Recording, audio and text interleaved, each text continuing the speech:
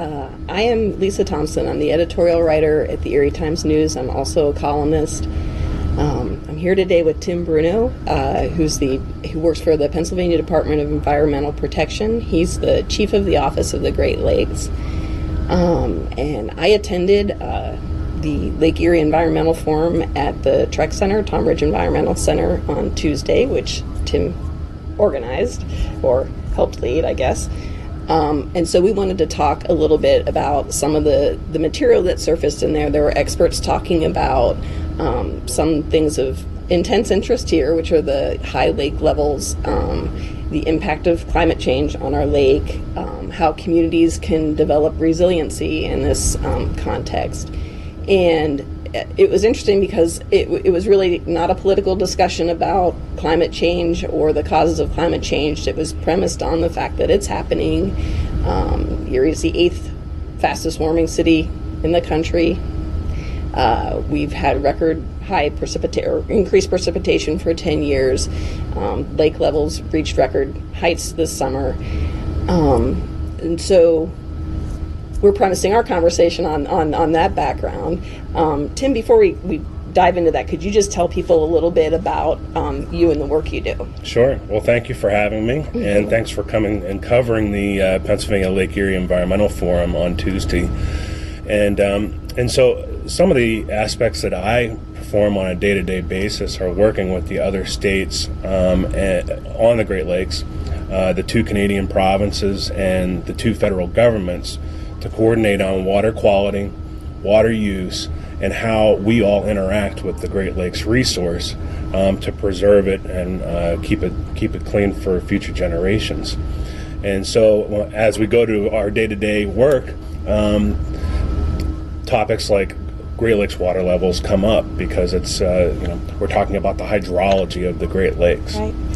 And so that was one of the lectures on Tuesday. It was Dr. Drew Grunewald from the University of Michigan, and he really, in an excellent presentation that even a non-scientist could kind of glean some information from, talked about the cycles of the water levels in the lake. And correct me if I didn't hear him correctly, but he talked about it being a tug of war between precipitation and evaporation, and that before this last increase, lake levels were dropping, and that was driven in part by high temperatures. We're wicking the water off with high evaporation rates. And then he said we had that polar vortex, I think it was 2014, had a cooling effect. At the same time, we are having these increased precipitations, and he kind of attributed the increased lake levels to that dynamic. But he also was clear to say that doesn't guarantee that they're going to keep going up, that they think that this will be cyclical, and the thing is that it's likely to get more extreme between the lows and the highs, and those are the kinds of things we need to prepare for. Yeah. Is that kind of Definitely what you heard, and what are your takeaways from that? Well, I want to take one of Dr. Grunewald's classes at the University of Michigan, because you're right. He's very effective. He's able to boil down what the real message is behind all of the really difficult science behind that. And, he's a highly awarded former National Oceanic and Atmospheric Administration scientist. And he was able to come in and talk with us about the complexities behind how water comes into the Great Lakes Basin and how it leaves. Right. And, he did talk about that since, June 2015, the Great Lakes have been at all, increasingly above average, and then as of this year, Lake Erie eclipsed its records for all-time high levels. And as we look at that, we know that it naturally goes up and down. We've been measuring water levels on Lake Erie since 1860, and we see these natural periods of time where it's high and where it then goes down to low. But what we're also seeing is the record of the last couple of decades is that we've seen some very sharp increases. They happen very quickly between the highs and the lows. And that's what we're beginning to attribute to climate change, that we have to be more ready for those changes to happen fast, and how we deal with the resource itself. We have lots of interactions in Pennsylvania with the lake, anywhere from our bayfront, where we have a lot of economic activity and a lot of visitors who come here from other places that like to interact with the water, to properties that we have the predominant geological formation on our waterfront, on our coastline in Pennsylvania, is bluffs. Correct. And so we have these bluffs that recede and put people's property and houses in danger. So we need to better plan for those things into the future. And Dr. Gronewald's presentation helped us understand the science behind that. Mm-hmm. And to your point about all the living and commerce and activity that goes on those shores facing that volatile lake, that was, get the name right, Dr. Richard Norton from the University of Michigan, and John, I don't want to pronounce this wrong, Benkowski from DEP talked about Benzakowski. And they had some pretty gripping images where they were showing some of the coastal impacts, the receding shorelines, properties where, I don't know how many years ago, the shoreline looked a certain way, and now it's right there at the edge of, the home. Dr. Norton had a pretty gripping picture of a massive home that was built on a beach in Michigan, and then the lake changed and they had to pick the whole thing up and move it back. And they were talking about kind of the need for communities to ready for these things and look ahead and plan and be smart about it.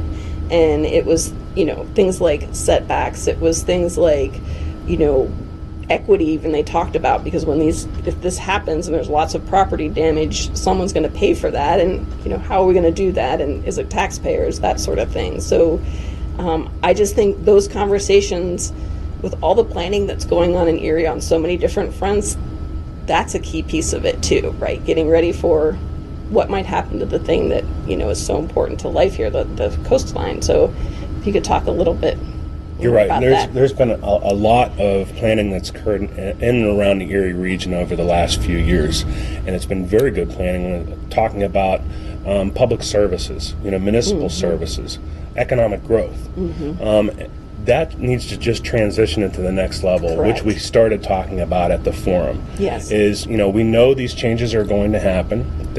We know that it very well may happen more quickly, and it might have impacts upon us that we're not anticipating. So what's the best way to deal with that? Right. Planning. And so the Community Resilience Action Network of Erie, Joy Knapp came and helped represent that organization to the forum, talked about a grant that they just received to help them do climate, weather, and community resilience planning in 2020 and 2021. And hopefully through that planning we'll identify, first of all, what's susceptible to these extreme weather events where we're having greater intensity of rainfall or snowfall, where we have weather events that might create a siege action, which pushes water towards towards our coastlines and floods the areas that might be susceptible, like the Erie Maritime Museum, where they have expensive artifacts that could be affected. So once we figure out what is susceptible, we can identify those things that we can do to protect them and then put them into place in the future. I was really struck by that conversation because, so much of the conversations about Erie's future are premised on bayfront development, and I didn't know, and it really didn't come up as a topic in the session, at least that I picked up, but how much does the fact that that's on a bay protect it from these levels or not? I mean, it's not like it's a closed lake that we can control what's happening outside. Do you have any insights into that? The bay is a good and sometimes a bad thing. Okay. Presque Isle State Park helps protect our bayfront from really some of the most violent lake wave and wind action that occurs. It soaks it up, and so inside of the bay we don't have those gigantic waves that might be crashing upon the bayfront. But what it does do, like during those extreme wind events where the wind is coming across the lake and pushing all of that water towards our coastline, it kind of funnels in to the bay and creates an effect, whereas if you were in a bathtub and you pushed all the water to one end, you can have flood events that way. So, and I know this is what the planning is going to determine, but I'm curious, like, what some of the options might be if we're trying to get ready for potential high water events in such an important area of our community. Well, it's for both high water and low water. That's right. In high water events, you might have flooding to some of those facilities, some of the new hotels that we have going in down on the bayfront. You could have destruction of public infrastructure, like some of the roads and walkways that are down in that area. But also in those years, like if you looked at a decade and a half ago, we had extreme low water. How would that affect our bayfront? Correct, yeah. It would affect those folks who have recreational boating. Right. And some of those facilities that are not able to be accessed because the water's too low then. It might also affect the shipping channel and not allow as large of vessels to come in here and be worked on by our shipyard at Donjon. So there's a lot of things that we need to plan for. Yes. And this type of plan would allow us to identify them and put into place actions to help abate those. And I'm sorry if this isn't really your bailiwick, but I'm curious about the input that you're going to be gathering as part of that Crane initiative. I mean, I heard, focus groups and things like that, but will there be scientists weighing in and things like that as well, or? I would imagine. And so while I plan on participating in that effort that Crane will be undertaking, in most cases you're going to involve scientists. You're going to have policy people there, both on the state, county, and local level. Right. And then you're going to have vested business interests and community interests. Because there's not just economic issues at play, there's social issues at play. Big time. And that area of policy and how the state's approaching that really is your area, isn't it? It is. And I've been struck, I'm just admittedly venturing into this area for the first time myself, struck by how much high-level planning there is already in play and consciousness of this as an issue. Can you maybe share with people, from the state's perspective, where this falls in terms of priorities and what the thinking is? Sure. One of the premises that we had at the forum is that while we know climate is changing, there is still somewhat of a political debate going on about the causes of that change, whether or not it's man-made or whether or not we have natural climate change going on. And one of the things that Dr. Dick Norton had explained to us is that we should have a no-regrets approach to our activities. That there are things that make our communities more sustainable that will help us out not only in the social and economic aspect, but at the end of the day, even if climate change is not man-made, that we'll be healthier, stronger communities because of that. But from a Commonwealth perspective, the Commonwealth of Pennsylvania, Governor Wolf, and Secretary Pat McDonald of DEP have been very involved with looking at climate change. In 2018, we came out with a Pennsylvania climate change or a climate action plan that identifies us reducing gases that cause climate change and global warming by 86% by 2050. And then also looking at those causes that generate those gases, such as our electricity production, our transportation infrastructure, not only our personal transportation, but trucks that move goods and materials from place to place, and how we can cut down on those things. And so that there's just this year we came out with a solar action plan, to increase the solar capacity in Pennsylvania up to 10% of our total electrical needs by 2030. And so these things will all help in the climate change portion of what we've been talking about. Well, and that's the whole other piece of the conversation. The event Tuesday really focused on, here's some effects on the lake, here's some things that communities need to be thinking about to prepare and grow resiliency, but there's also the mitigation part. Right, and that is something we can do on individual levels, but it really does take coordinated policy buy-in from everybody who's contributing to the problem, and it does sound like the state is trying to get ahead on that curve. And you gave an update of some of the work that you've been doing, and it is a lot of policy, and it has to do with compacts and treaties and things like that. I'm not sure if those are interchangeable words, but if there's anything out of that presentation that you gave that you think like it would be helpful for the public to understand those pieces of your work, share any of that. One of the things that always strikes me when I talk with people around Erie about some of the work that I do is they're amazed that we're in constant contact with other states and provinces on the Great Lakes, and that we are part of this bigger community. Yes. And so there's venues in which we talk with those other states and provinces and the two federal governments, one of which is the Great Lakes Water Quality Agreement. And this agreement is it's a binational agreement between the U.S. and Canada. And they agree on goals for us to make the water quality better. And it could range from cleaning up the toxic hotspots. For instance, Presque Isle Bay was an area of concern, a Great Lakes area of concern that we were able to clean up and remove from the list. Things like nutrients that enter into our waterways and cause harmful algal blooms. On Lake Erie, we are, trying right now to reduce phosphorus, one of those nutrients, to reduce algal blooms in the western and central basins. Things like invasive species, so that we can avoid an invasion of Asian carp coming up the Mississippi River Basin, or introduction of new species through ballast water and shipping that occurs. And so there's all these things in the Great Lakes Water Quality Agreement that allow us to talk with each other, and the states participate fully with the federal government. But there's other compacts, interstate compacts, which is a unique portion of the U.S. Constitution that lets states band together and tackle really difficult issues that not one of those jurisdictions can do.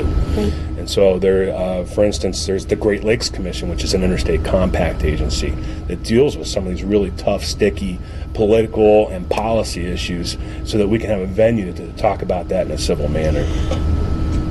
Looks like we have a question.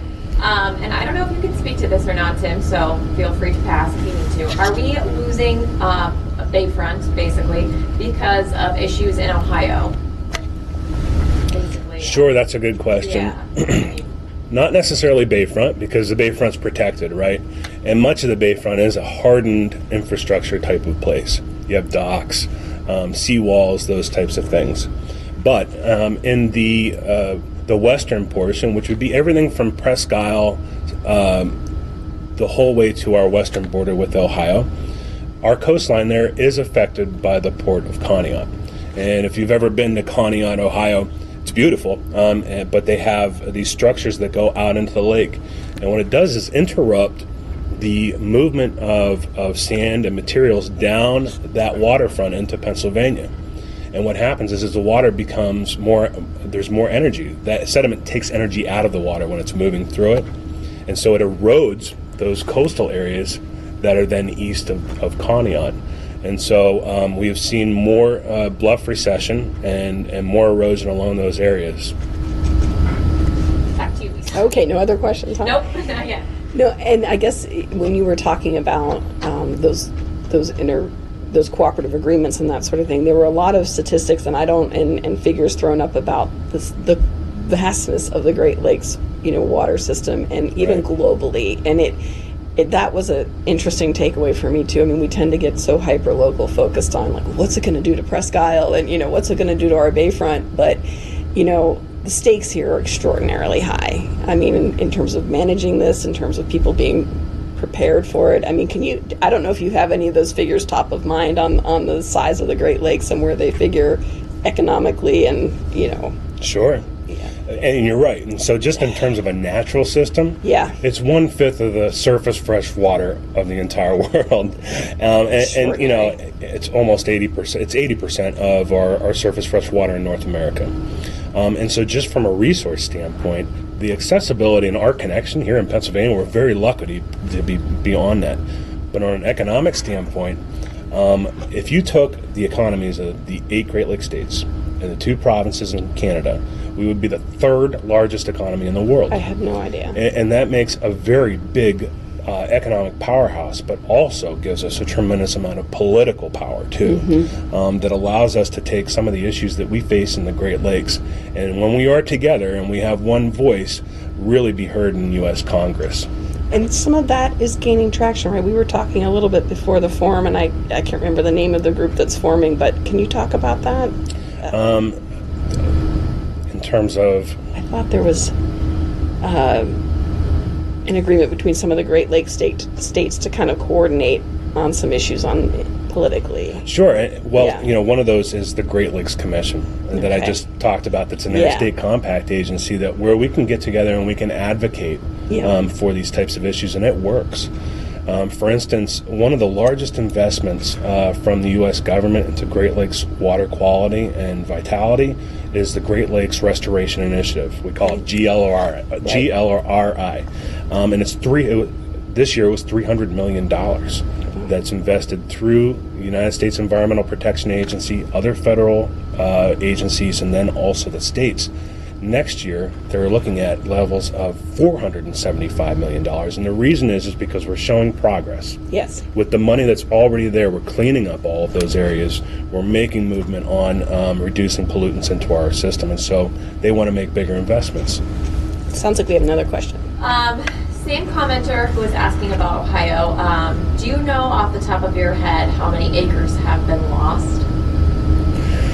So, I don't have that figure off the top of my head, but what is important to note is we have legacy monitoring at points across the Pennsylvania coastline that allow us to determine losses over a period of time based upon the municipality that it's in. So we take an average.